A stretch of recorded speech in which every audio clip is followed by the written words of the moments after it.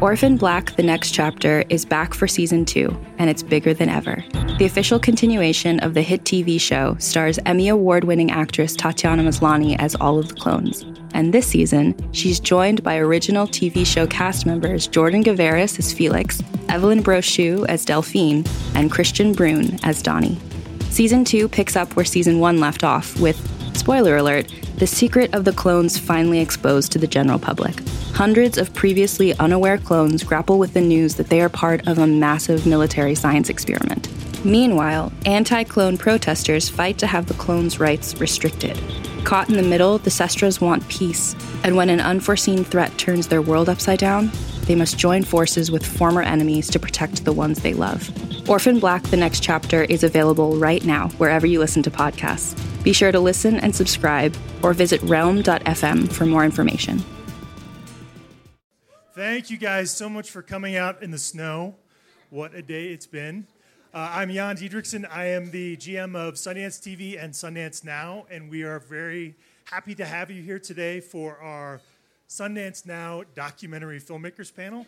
I just want to quickly tell you a little bit about Sundance Now because we're really proud of it. It's a streaming service. We have terrific documentaries. We have great movies, the most available from the Sundance Film Festival. And we have terrific series, so please check it out. There are brand ambassadors all around. So I want to introduce our panel and really our moderator, Tom Powers. Tom is the host of Pure Nonfiction. He is the documentary programmer for the Toronto International Film Festival, and he is also a curator for Sundance Now. And we are so proud to have him here today, and he'll introduce our panel for us. Tom Powers. Thank you very much. I'm going to ask the panelists to come on out and sit down, and then we can introduce them once we're all seated here. But the idea of this panel today is talking about emotional moments in documentary film. The four filmmakers today all have films at this year's festival. They are, come on out. Lucy, you go there. John, you go there. Pete, you're here. Jen, you're next to me. So they are all master practitioners in my eyes of documentary filmmaking, and have really know how to bring it with emotions, which I think is what so many of us kind of return to documentaries for again and again.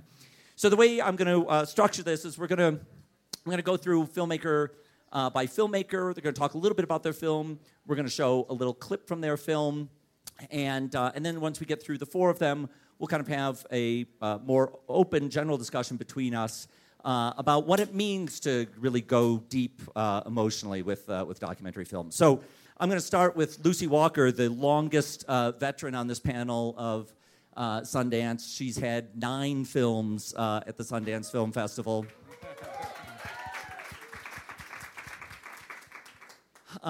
They include, what's the name of your first film about? Devil's Playground 2002. Devil's Playground 2002 was her first film about Amish teenagers taking a year out into the world.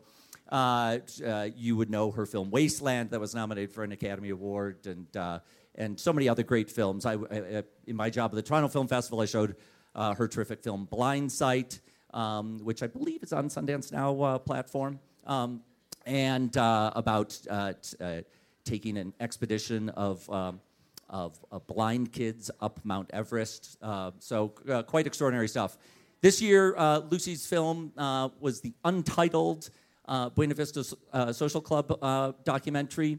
The distributor decided not to premiere it at Sundance. It was all set to go, and then didn't work out. But you are going to be treated to a little clip from it. Lucy, can you just kind of set up what the project is? Well, many of us know Wim Wenders' Buena Vista Social Club documentary from many years ago. What is this project? Sure. Actually, it's just about to be re-released, Wim Wenders' 1998 Buena Vista Social Club documentary, and I found that not as many people as I thought have seen it. Who's seen that wonderful film? A few. Oh, that's a great crowd here. But it was a big documentary for me. It was one of the first films that was shot on mini DV and blown up to 35, and I saw it when I was in film school in New York on a big screen, and at the time I thought it looked completely fantastic in terms of the quality of the shot on digital. And it was my first glimpse of Cuba and these incredible musicians, and I fell in love. And of course, I'm a huge Vim fan. And then the opportunity came up a couple of years ago to make something of a follow-up. And I didn't want to do I think it was originally maybe talked about as more of a concert film or a tour film, and that was less interesting to me than really to understand the lives of these musicians and how the history of Cuba had affected them. And to dig deeper. The first film was wonderful, but a kind of an introductory glimpse, and I really wanted to dig deeper and understand Cuba in this moment as it was changing. And I also managed to bring back Vim, who is a hero of mine, and reach out to him and ask him to be an executive producer on the project. And that was a couple of years ago, and we worked on it, and we almost premiered it this weekend. And you're going to see a little bit of it, which is not necessarily a very emotional clip from it, but I'm really excited to share it because it's as much as you'll see of the film at this festival, it turns out. And but I'm really, Is there really anything, excited to share. before we watch the clip, anything you want to say to set it up? I think it's self-explanatory. And if it's not, I'm just going to have to explain it Then afterwards. you'll explain it when it's done. Okay, so if we can roll that clip from Untitled Buena Vista Social Club.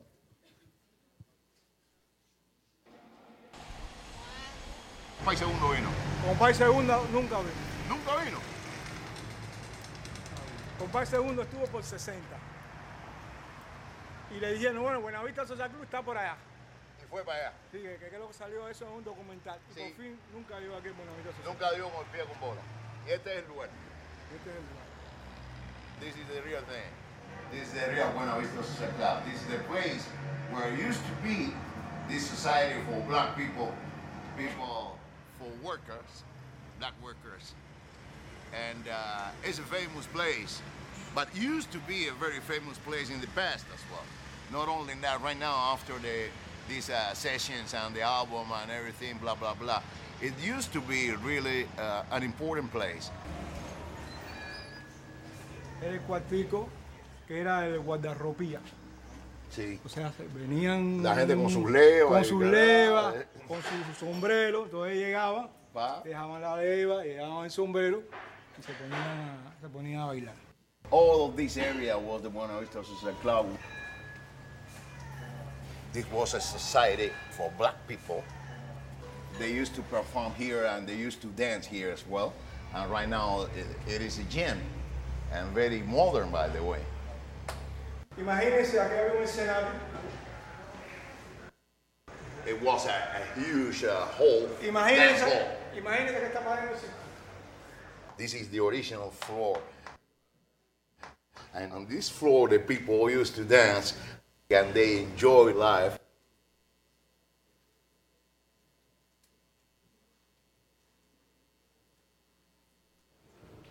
Ahí está.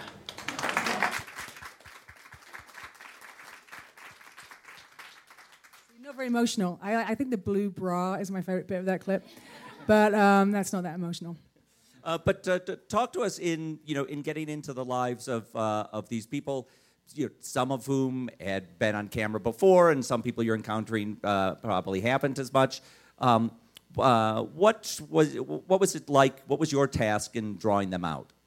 Actually, the challenge with this film was that the big stars have been huge music stars their whole lives. And it's the opposite problem where you have people that are so kind of media pro and media tired that they don't want to give you any time and they don't want to do another interview and they kind of have their lines. Actually, I feel like the big challenge for documentary filmmakers is often, I've had things where you get to interview with President, Carter or Gorbachev or something like that, and you get these amazing coups which seem really, really exciting. But the trouble is with kind of professional interviewees, they've got their professional lines, And the hell are they going to give you something kind of spontaneous and risque and emotional, or let themselves go because, it's very important that they stick to their lines and stuff, right? So actually it's really difficult for a filmmaker to kind of find the exposed flesh.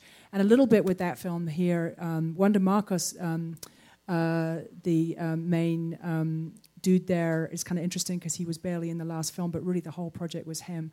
In great part his vision and his dream, and in the first film we didn't really focus so much on the Cubans as much as Y and Rakim Cooder, who were amazing, but the contribution of the Cubans is really what's highlighted in our film, and yet most of them are pretty big stars, so it was more about trying to persuade them to tell us something new and to talk about the things that they hadn't really covered. And to also talk about really difficult stuff, which I think is where it gets really interesting, right? It's where you want to engage as human beings with the exposed nerves and the raw and the emotional. And I always have to challenge myself as a filmmaker not to be too polite and accepting of what people are kind of shyly going to give you, and you have to really kind of overcome your polite sort of British deference and ask the most, frighteningly It's called being American. It is, but it's also called, I remember one time interviewing for Crash or somebody, this wonderful athlete whose wife had been killed, amazing Sarah Burke, who was killed here in Park City, an amazing woman. Tragically, and I remember interviewing him, and he was in he's telling me about being in the hospital room, and he said, and then the doctor walked in, and I didn't have to even ask him. I could just tell what he was about to say, and then you have to look at him and you have to think, okay, here you go, Lucy. You had to say, so what did he say? And you have to really sort of tense your gut and think, I have to actually ask people about, the most difficult moments or the most difficult emotions that they have. And I'm not a trained therapist. And in fact, it probably isn't what trained therapists is. It goes against some pretty good therapist training as well, to just wade on right in there. And yet it is beautiful, because actually I find that people really want to share their stories. I mean, some people really don't, and that's a different challenge. And then some professional people really are kind of bored about the whole thing, and you have to find ways to find that new kind of approach that is interesting and does allow them to tell the story in a fresh and interesting way that will be much more fresh and interesting to the audience. Thank you. Now I'm going to move to Jonathan Olszewski. He is the director of Quest, that is making his first film, making its world premiere here at the Sundance Film Festival. Has anyone seen Quest at one of the screenings so far? Okay, so it's very new to most of you. Jonathan has been working on this film for 10 years, following a family in Philadelphia. I run a little program called the Garrett Scott Development Grant, where we give a little support to first-time filmmakers, and this project had really struck us 2 years ago, and I'm so happy to see it here. So, Jonathan, can you tell us a little bit more about Quest and the Rainey family who's at the center of it? Yeah, well, it's really an honor to be here, and it's been an honor to kind of share the Rainey family through the film Quest. And basically I've shot it over 10 years, and the film centers around sort of the mom, the dad, and their youngest daughter, PJ, who was 6 years old when we first met. The project started off as a photography project, and then about a year and a half into that, I realized that cinema was a much better medium for conveying this story and reflecting their complexity. But I'd never made a documentary before, so we just, but the family and I, we trusted each other, and we just, kind of got going in 2007.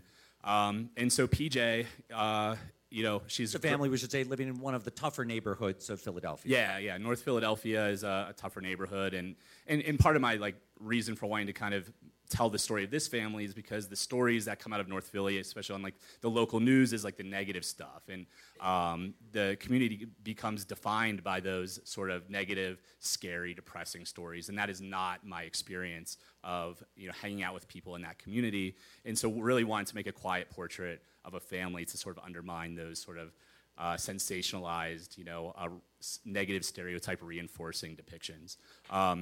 And so, yeah, PJ was just 6 years old when we first started, and I really watched her grow up, and sort of to set up the clip or whatever. I guess she was 13, so it was 6 years, I think, into filming. There was this crazy tragedy where she was injured by a stray bullet. And so really it really kind of that hit her eye. And yeah, so she was hit in the left eye by a stray bullet. And actually at the time I thought we were done filming. I'd already been filming for so long, so I was editing, and the family, actually I got in touch, like, what can I do? How can I support you guys? And they were like, you've been with us for so long. Can you come back and help us tell the story? Because we want PJ to know what she's been through and to honor that.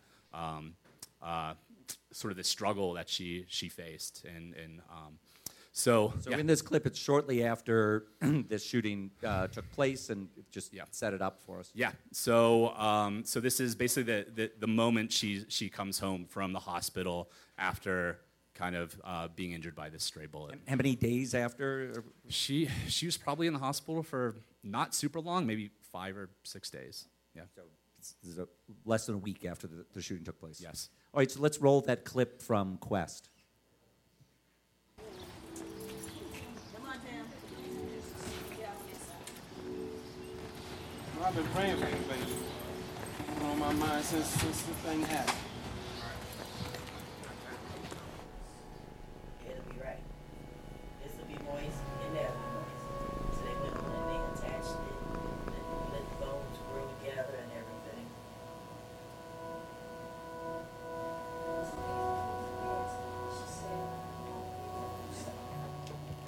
What's up?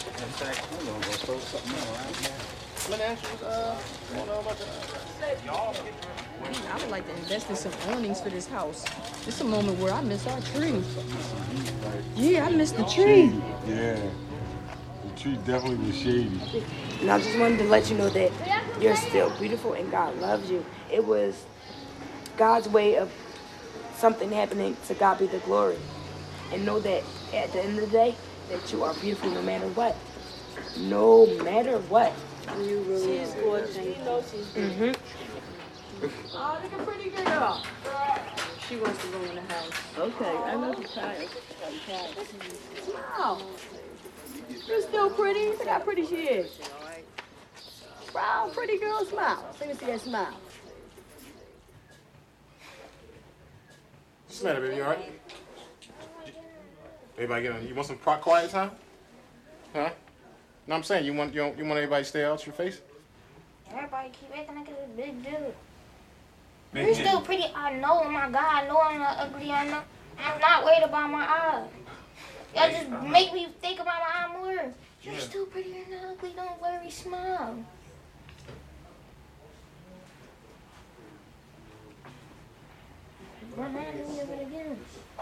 You talking about that lady? Yeah. Yeah, she was. She crazy. I mean, everything she says she meant well, but she don't really like being reminded of a lot of some things. Some things it's just not even, you don't feel like talking about them.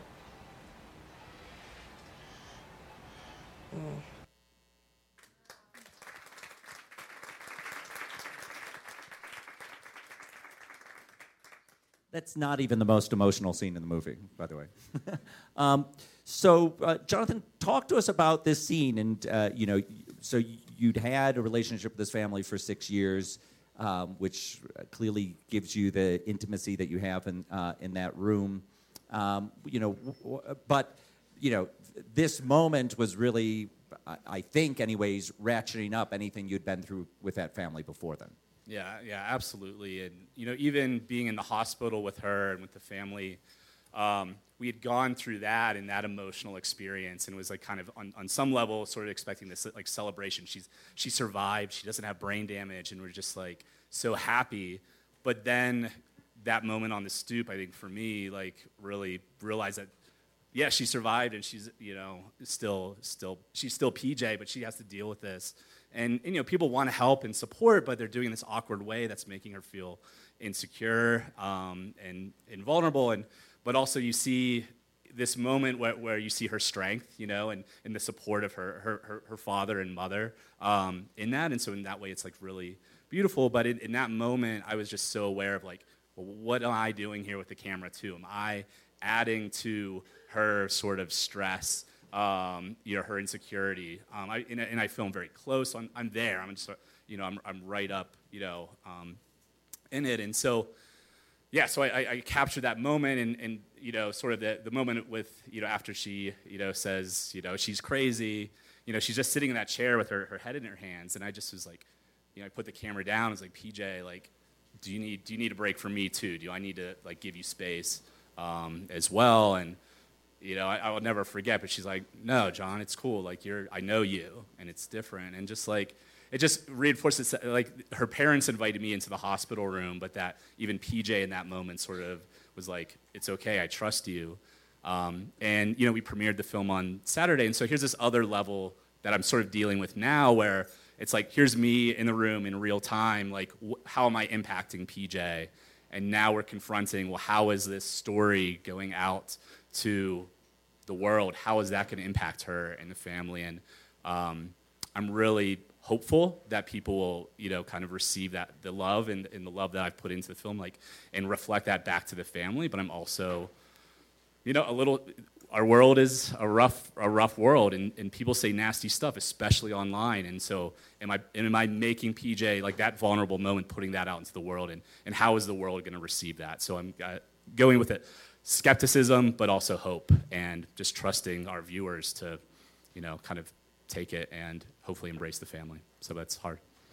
Great topic. And when we get through all these films, I want to come back to that, as a filmmaker dealing with the people who are in your films in the long term. Our next guest is Peter Nix. His previous film was called The Waiting Room, which made it to the Oscar shortlist a few years ago. It was a very intimate look inside an Oakland hospital, quite extraordinary film. And his new film is inside the Oakland Police Department,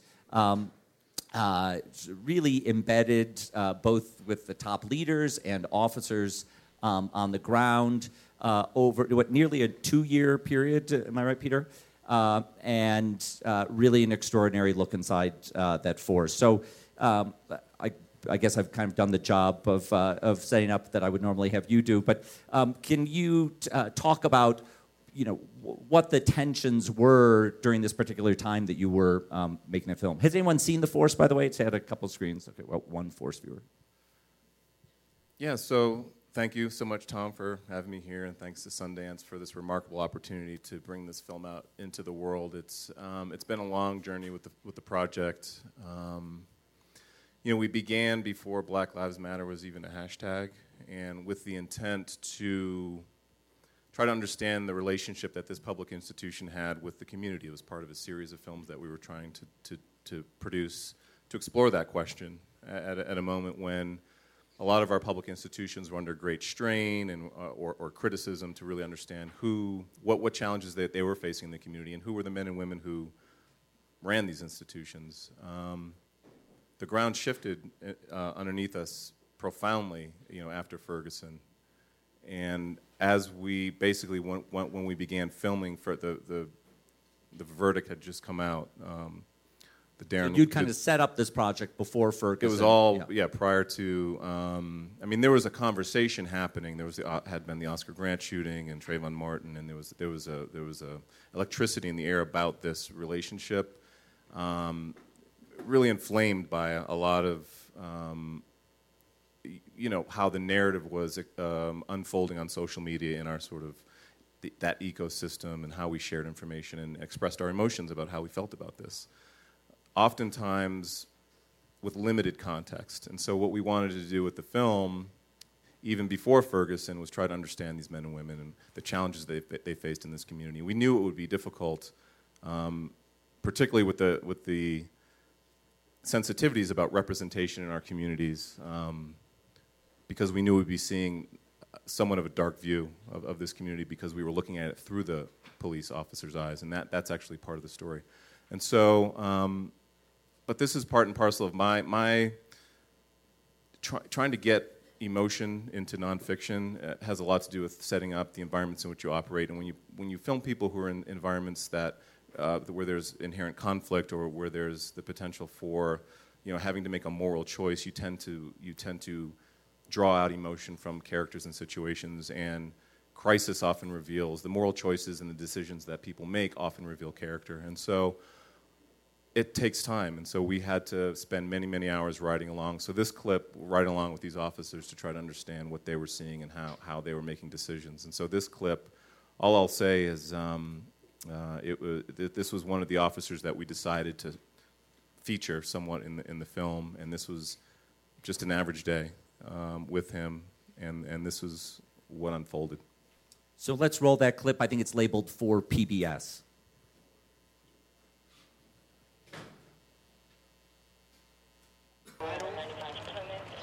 Okay, and what was your okay? I know you're all right. That nigga in that black Benz hit you. Hold on. Hey, hey, you better relax right now. Man, Relax. Man, Relax. I'm not doing okay, why you gotta approach him like that? Relax. For real? Okay? Hey, Tech for one, can we get one more unit over here, please? Charge the fuck is he finding you, boy? The victim's brother's on scene and he's not cooperative. Nigga, I don't give a fuck about you, nigga. Matter of fact, hey, hey.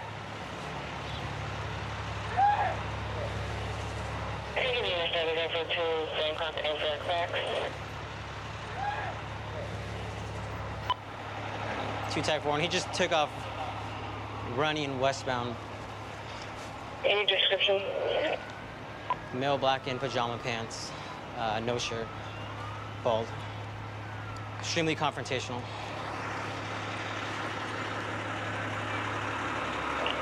Take it one more unit, step over to this 911.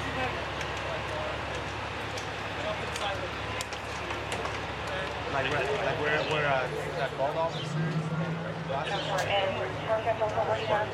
Like that 1042? Where was she at? Was she in the crosswalk? No, she was over here on the street. I had already turned back. Is he coming back? Yeah, he's coming back. Where is he? And you look on this, there's going to be about 15 people out here. One's going to be a male black 20s with a white shirt, blue jeans. Hey, this is the guy that's giving us problems that's walking up right now. Hey, are you with somebody here? Yeah, he's the one that, he's going to give us problems. There's a large group of them. A lot of them are white tees. We still land wire if we can get a better script. There's a bunch of them out there.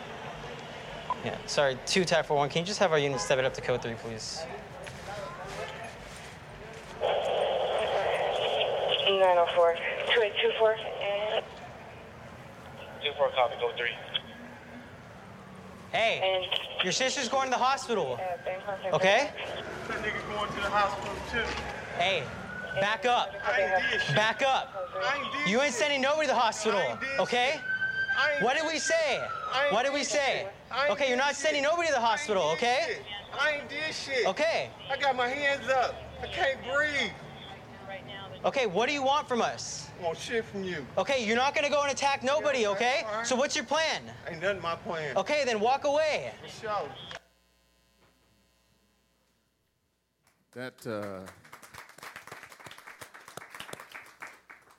I've never watched the film this close up. That was like a different experience for me.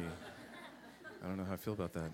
Well, were you shooting that scene? Yeah, I shoot my own. I'm the DP of my films, and it's just I've always shot my own films because that's what we do in documentary because we can't afford to hire DPs sometimes. But yes, I shot it. And so how long into the project were you before that scene took place? And how well were you bonded with the officers in that situation? This was about midway through, so it was about a two-year stretch. The first 3 months or so was nothing but protests, so we began, there's the research and sort of the trying to get access to the department, which took quite a bit of time. And we started shooting November 2014, which is when the Ferguson decision came out. And then, this had been, we had gotten to know him a bit at this point. And he was somewhat reluctant. I think, he felt... There's no upside to having a camera. I mean, I talked to him. I said, hey, man, if you don't want to do this, it's cool. But I think he felt some pressure at the department, asked him. They didn't pick people for us. We just kind of hung out and asked to... He just kept showing up, actually, during sort of test shooting. This guy kept showing up. He was like the puppy with the tail wagging. He was just everywhere. He was like a young guy, idealistic. He would do overtime. And so we just, felt he was kind of like the every cop. And... but there had been a bit of a trust built in at that point to where he... Plus, it's a crisis situation, so in a crisis, you tend to forget that the camera's there. And if you I don't know if you picked up on it, but it's almost like that guy whose sister had been hit by the car, it's almost like that cop wasn't there. And so here's this cop who's inserted, having to sort of manage this crisis in this community that he's not from, not understanding that sort of history. And they barely see him there, and so we found that to be, very telling about this relationship between police who are asked to resolve conflicts in communities that they're not from. All right, now I want to go to our last filmmaker, Jennifer Brea. Her first film is here called Unrest. It's a very personal story. Has anyone seen Unrest? Oh, good, okay, a few people. So... I'm just going to have Jennifer explain what Unrest is. Sure. So again, thanks for having me here on this panel. Unrest is a personal film I started making about 3 years ago, and it was following the sort of life-changing experience of becoming very suddenly sick after a high fever, losing, fairly quickly my physical capacity to the point that I became bedridden, and then trying to go to doctors and being told that it was all in my head, and that I wasn't really sick because they couldn't find out what was wrong with me. I decided to make a film once I became diagnosed with ME, which is more commonly called chronic fatigue syndrome, and found the sort of whole world of people online, many of whom were also homebound and bedridden. And so the film follows me and then several of these sort of characters and their families that I connect to from my bed. Basically, during most of production, I was largely bedridden. And so we go into sort of their worlds. The clip that we're about to see is actually of my story, my husband's story. And the film focuses a lot on, we had just gotten married. And, you sort of expect perhaps that one of you will care for the other kind of at the end of your life, but not at the beginning of your life together. So that's what this is about. And in the clip that we're about to see, I have just started taking a new drug that has made me feel a lot better. I've been able to leave my house for one of the very first times in a very long time, and I don't remember exactly where this starts, but the day didn't go quite according to plan. It starts in a pretty rough place. So we can roll the clip from Unrest. I'm sorry, please don't. Oh, God. Ah! Let's get you some magnesium. Stop! I can't. I could feel everything in my head swelling, pushing out my eyeballs.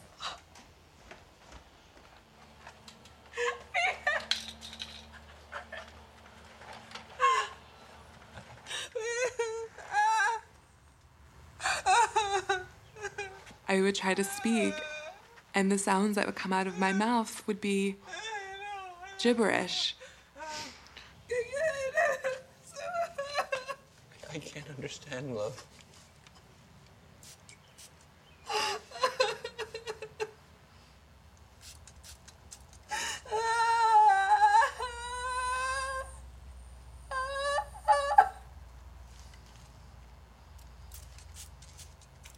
It's gonna pass.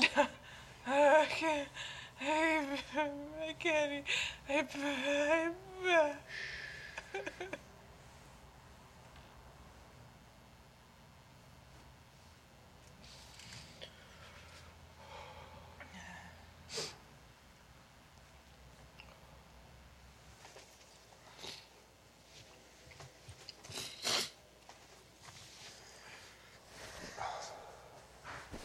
How's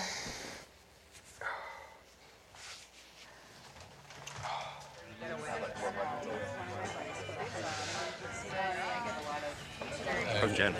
All right. She's much improved from 2 hours ago. But, you know, it's still, I still feel very lucky. There are moments where I see us through other people's eyes, and somehow that's much sadder than when I'm just kind of living our life together. This is normal for us. Like It's so normal. And it's only when other people observe how not normal it is that I'm forced to recalibrate and sit with how hard this is. You know what it is about being observed? It's that people feel sorry for me.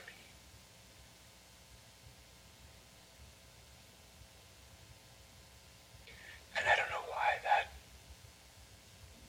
Baby, I'm so sorry.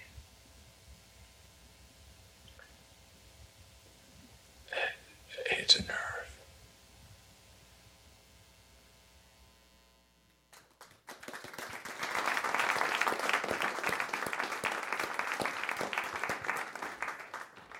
So we've seen some pretty tough moments in these films. I want to express that these films are also full of tremendous beauty and resilience and humor, and I hope you get to see all of them.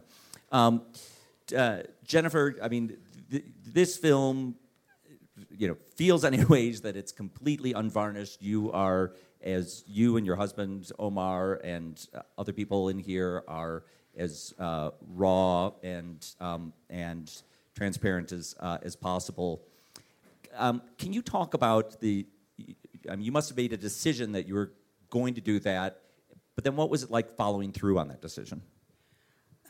Well, I think because this is a personal film, and there was, during the process of making this, sort of very little separation between the film and my life, because it was such an important part of my life to sort of try to express what was happening and tell my story. And I think I have a friend who's a writer who gave me a really good piece of advice long before I started making this film, which is that often writing and editing are two totally different processes. And so one of the worst things a writer can do is to edit themselves as they're writing. And so I just, fortunately, as the director who had final cut, and I wasn't sure how much I could trust the director at the end of the day, but I knew that I could always choose later if something was really too hard to share, and that also how I might feel about it in the moment may not be how I would feel about it later. And so it was really important for me to sort of capture everything as it was unfolding as honestly as possible, and then I would decide what the film needed and what the story needed. And I think what you saw were these sort of two different types of footage. The cell films footage where it was just me and my husband, and because we shot so much of that, I really learned what happens the instant you put a third person in the room, and no matter how close they are to you or how used to them you are, it just changes the moment. And so as lo-fi as those moments were on the iPhone, I think that they were really special because it really was just how my husband and I are when we're alone together. And then we had our DP, Christian, who was shooting that scene on the porch, and we'd already had conversations in advance because I'd had other people shoot with me who really just kind of had a hard time handling it, would not know what to do, because I would sometimes unexpectedly collapse or something would happen that would feel quite dramatic. And then as a human, you're like, do I start the camera? Do I cut the camera? Do I try to help? Do I get Omar? What do I do? And in those situations, not only am I the subject, but oftentimes I can't speak, so I can't even communicate, yes, please keep rolling. And so I had a lot of conversations with Christian, which were about, in those moments, there's nothing you can truly do to help me. And the only thing that can help is the presence of the camera. And the harder it is, the closer you need to get, because it's only in documenting this that the camera has the potential to transform this moment into something that has meaning, so that's not just kind of meaningless pain. And I think in answer to your question, really all of the subjects in the film felt that way. They all pushed themselves beyond what they could really give to be able to participate in the film, because sometimes even the presence of a crew in someone's room was too much to handle. But I think people were just so committed to telling their stories, and they knew that the camera had that power to sort of give meaning to what they were going through. Something I'll say that's extraordinary about this film that you don't get from this clip is that Jennifer really does reach out to many other people around the world. So this condition that I think sometimes is very badly misunderstood and sometimes only seen in isolation, in this film you see a collective worldwide community of people who are trying to find answers to this. So I want to go back to this question of not only capturing those emotional moments at the time, but presenting those emotional moments in a film. And Lucy and Peter, you have longer experiences as filmmakers than Jonathan or Jennifer, and maybe you could draw on some examples of your past work. But I would love to hear either from The Waiting Room or Lucy from your experiences on Crash Reel or any other film. How you dealt with the situation that Jonathan is facing right now of releasing a film out into the world that could change the subject's life. Oh, yeah. It's so funny. I think I've chosen the least emotional clip of any of my films. Oops, I think probably didn't read the memo on which clip to choose very well there. Sorry about that. But It's good to build. Yeah, that's actually one of the opening scenes of our movie. And so it was opening. And actually Jen said something really that really reminded me of one of my tricks that I always use, that I've evolved, which is to really encourage anyone I'm filming to not edit and do exactly what you've described you did so well with yourself, which is don't think about the film. I said to people, you do not have the power to call cut. We're going to film everything. And afterwards, if you really can't live with something, we can really discuss that. And you have to trust that we're always going to work together. And there's no end to the responsibility with which I think you have to take care of your subjects, because it is their life and so on. But I've never really had a bad experience. And the moments where people would be inclined to call cut, if they're thinking about whether to call cut, they're not in the moment, so you don't want that. And then also those moments that you might call cut in advance, they're about to throw up or they're about to have a really frightening scene, they don't know what's going to happen, are the moments afterwards where typically they feel they're glad they rolled there and that was actually the best of them that came out when in that moment.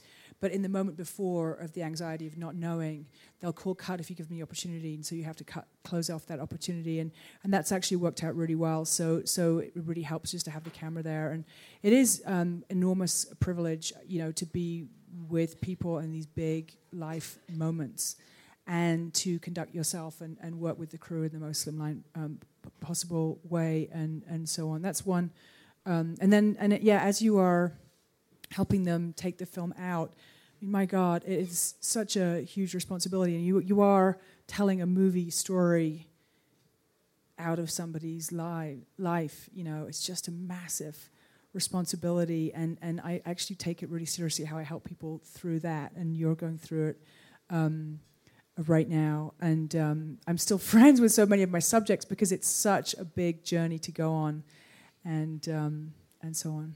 So, Peter, when you were making The Waiting Room, you're in a hospital, people are walking into that situation not knowing that they're going to be on film. How do you navigate that? With The Waiting Room, it was very interesting because it was an environment that is actually protected legally. There are HIPAA laws that protect patients' privacy. And so we had to navigate that in a legal sense and figuring out a framework in how to film. And so we did things like put up things that you don't see in the film, obviously, put up signs describing what's going on. There were two sections of The Waiting Room, so we had a bunch of APs and PAs who were just sort of running around communicating as much as possible in a very short period of time what it is that we were trying to do, and that if you didn't want to be on film, you could sort of move to this side of the room. But what struck us early in filming, and I also have to say that the film began with this digital storytelling project, and also actually began with conversations in that waiting room, with me just sitting down and speaking with people in that waiting room. My wife works at the hospital, and that was sort of part of the inspiration for me to make the film. And I spent a couple years in that space before we really began filming, and so I had built up a bit of a cultural competency with that community. But when we began filming, these were people that we met day of, like for the first time ever, and so because there was such a urgent conversation going on around access to care, and because this was a community whose voice hadn't really surfaced in that conversation around healthcare, it was very loud, noisy, political kind of conversation. They had a deep desire to share their story, and so we were actually very surprised at the number of people who wanted to be filmed, who wanted to, share their story. So we had done this storytelling project. We just had a camera in the waiting room, just allowing people, and we put it up on the web in little short bits, and so many people, there were lines of people who wanted to sit down and speak. And so by the time we started working on the film, we had that sort of backdrop, and we just introduced ourselves, very quickly explained what we were trying to do, and that was it. So, Jennifer, all these years you've been filming yourself in these really difficult situations with the kind of goal in mind that this is going to help when it's a film and it can be out in the world. Now that the film has had a couple screenings at Sundance, how has that experience been connecting this film to an audience? It's been really incredible. We had 3 screenings so far. At the premiere, there was someone who stood up in the audience during the Q&A and started just sobbing and said, I came here, I didn't even know what the film was about, I just got a ticket last minute, and I'm here, and I have been living with this thing for all of these years, and I had no idea what it was, and I'm just shaking now because I'm not crazy. And there was 2 young women who had clearly had one had a diagnosed autoimmune disease, and the other one, she thinks she has this, and they were both on antidepressants, and it's just that's just the thing we give everybody with the condition that we find vague, and so that was really tangible. And then we had so Sundance does these sort of community outreach screenings, which is in partnership with local organizations, and one of the only specialist clinics in MECFS in the world is in Salt Lake City. So they invited maybe half the audience was patients and caregivers, and the other half were doctors, nurses, hospital administrators. And it was I was a little bit worried because I had never shown it to the medical community, and it was really emotional because the patients spoke about how powerful it was for the first time to feel seen. And then the doctor said, I was told that, I was coming to see a film about health or medicine, and actually it's a film about love. And then there started this conversation about how love and compassion are a foundation of health, and how all we really want is to see each other and to be listened to each other. And it was this amazing thing to have this deeply human and emotional conversation involving patients and doctors, as opposed to that sort of sterile, hierarchical, 15 minutes in a space kind of thing. So it's starting to really, I think when you can connect with people emotionally, you take them out of the roles that they usually inhabit and those sort of automatic patterns, and it can really be a kind of heart-opening experience. So that was really pretty incredible. In the spirit of keeping it real, you're sitting here looking as healthy as anyone could imagine, but we should clarify, this is by no means a closed story for you. Oh, no. No. I mean, it's Sundance has been a challenge. I'm having a hard time sitting in this chair because I can't keep my legs down because then my blood goes to the floor and then I pass out. I almost didn't make it to the premiere. I was a half hour before I was supposed to arrive to do my step and shoot. I was in the shower with an IV in my hand, bleeding everywhere. So I think there was a part of me. I mean, I always knew this wasn't true, but I also knew that I had a little bit of magical thinking where it's like, once we lock picture on the film, then like that part of my life is done, you know? But it's still my life, and I live with it, and I learn how to, and I think the film is really what helped me find a way to do that. So I really can't complain, and there have just been so many amazing gifts that have come out of this gift of being able to put this experience into a film. So Thank you for being here.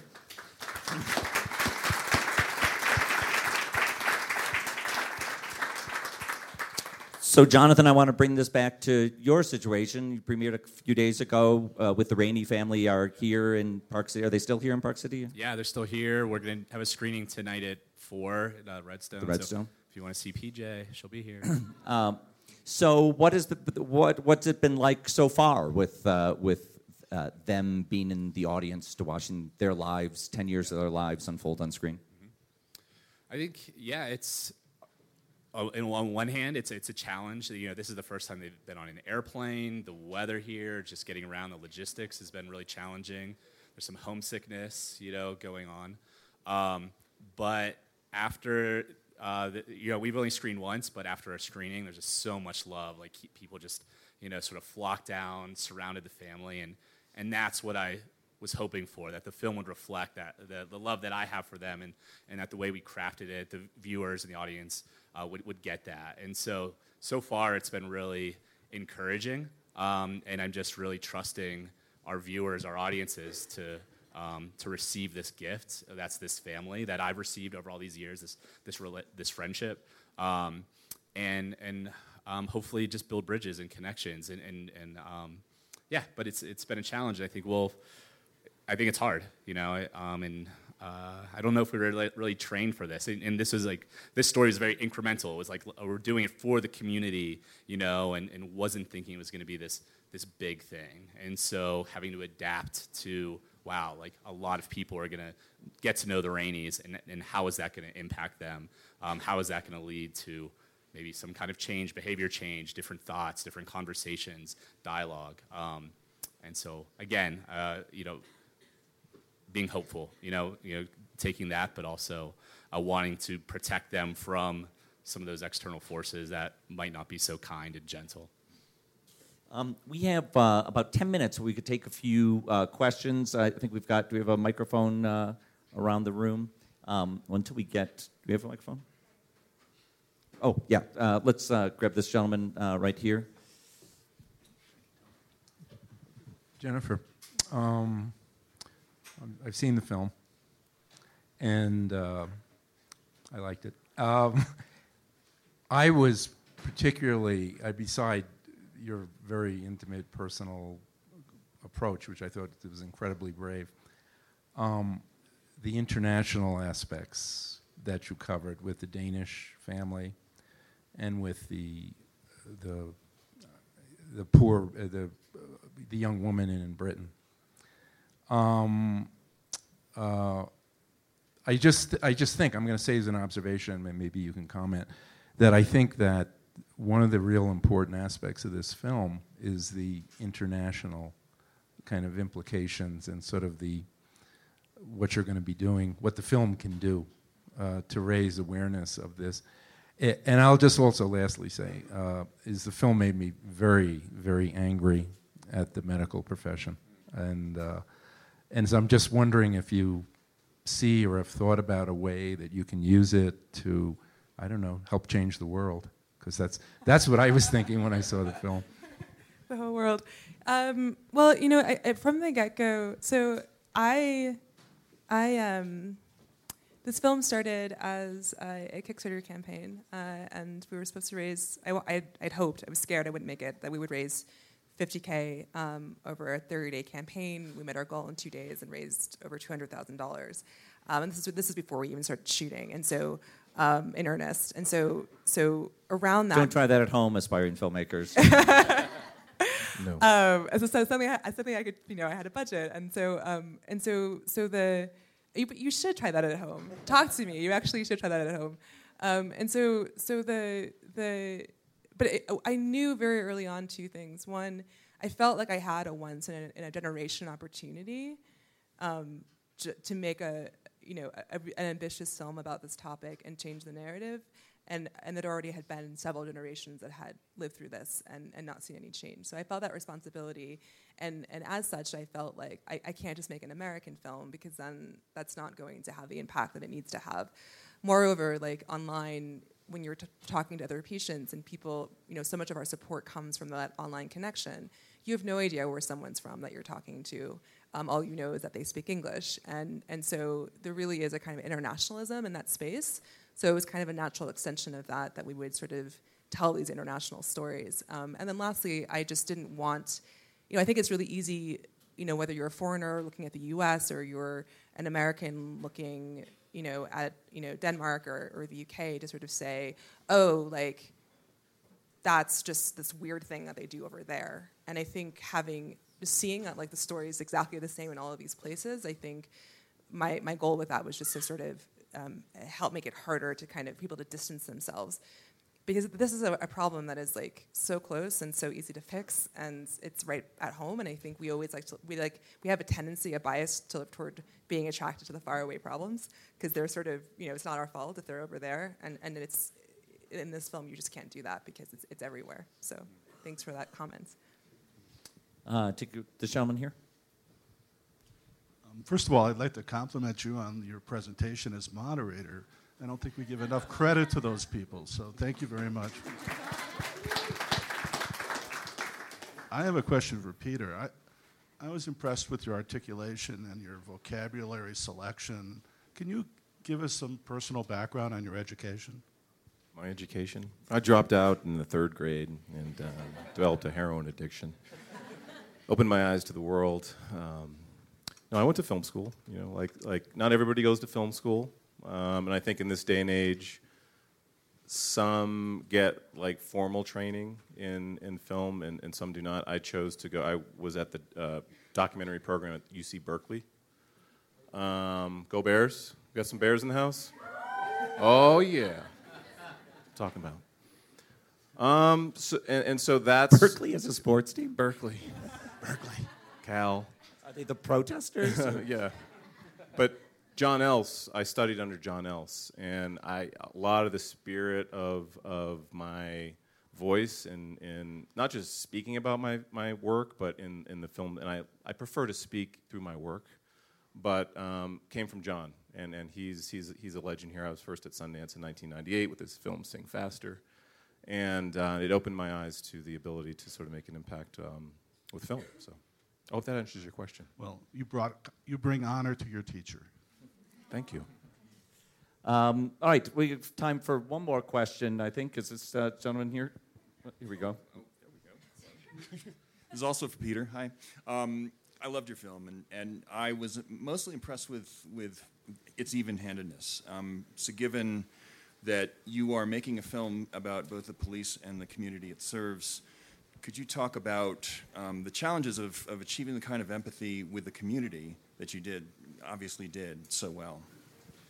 We went into this film sort of in the environment of a very polarized country, and I think portrayals of people on both sides were flattened down into sort of a two-dimensional portrait, both on the police side and on the sort of community side, whether you want to, whether Black Lives Matter is a symbol for that or not. I think the community is much more diverse than it's led to be in the press, and so we felt it was really important to go in and really spend the time to create more three-dimensional characters. Both our original intent was to see everything through the police's eyes, but as everything shifted after Ferguson, we really were drawn naturally to some of the people within the community who were voicing, raising their voices in protest.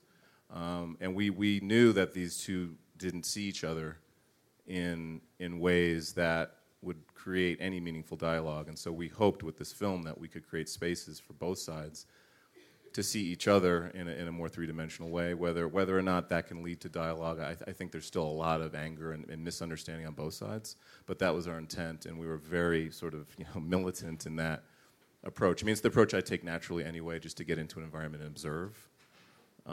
We all have bias, implicit bias. The editor has implicit bias. The producer, we all bring that to the table when we create something, but we wanted to sort of go in with open eyes. If you've enjoyed this conversation, I invite you to go to the platform SundanceNow.com, where we curate many great documentaries and fiction films and TV series. If you want to hear more interviews with documentary filmmakers, I have a podcast called Pure Nonfiction. You can subscribe for free on iTunes. It's really good. Go to purenonfiction.net and hear lots more conversations with filmmakers. If you want a button, come up and see me. I hope you get a chance to see all these films. Lucy Walker's Buena Vista Social Club documentary, Jonathan Olszewski's Quest, Peter Nix's The Force, and Jennifer Brea's Unrest. Have a great time at Sundance. Thank you very much, these filmmakers.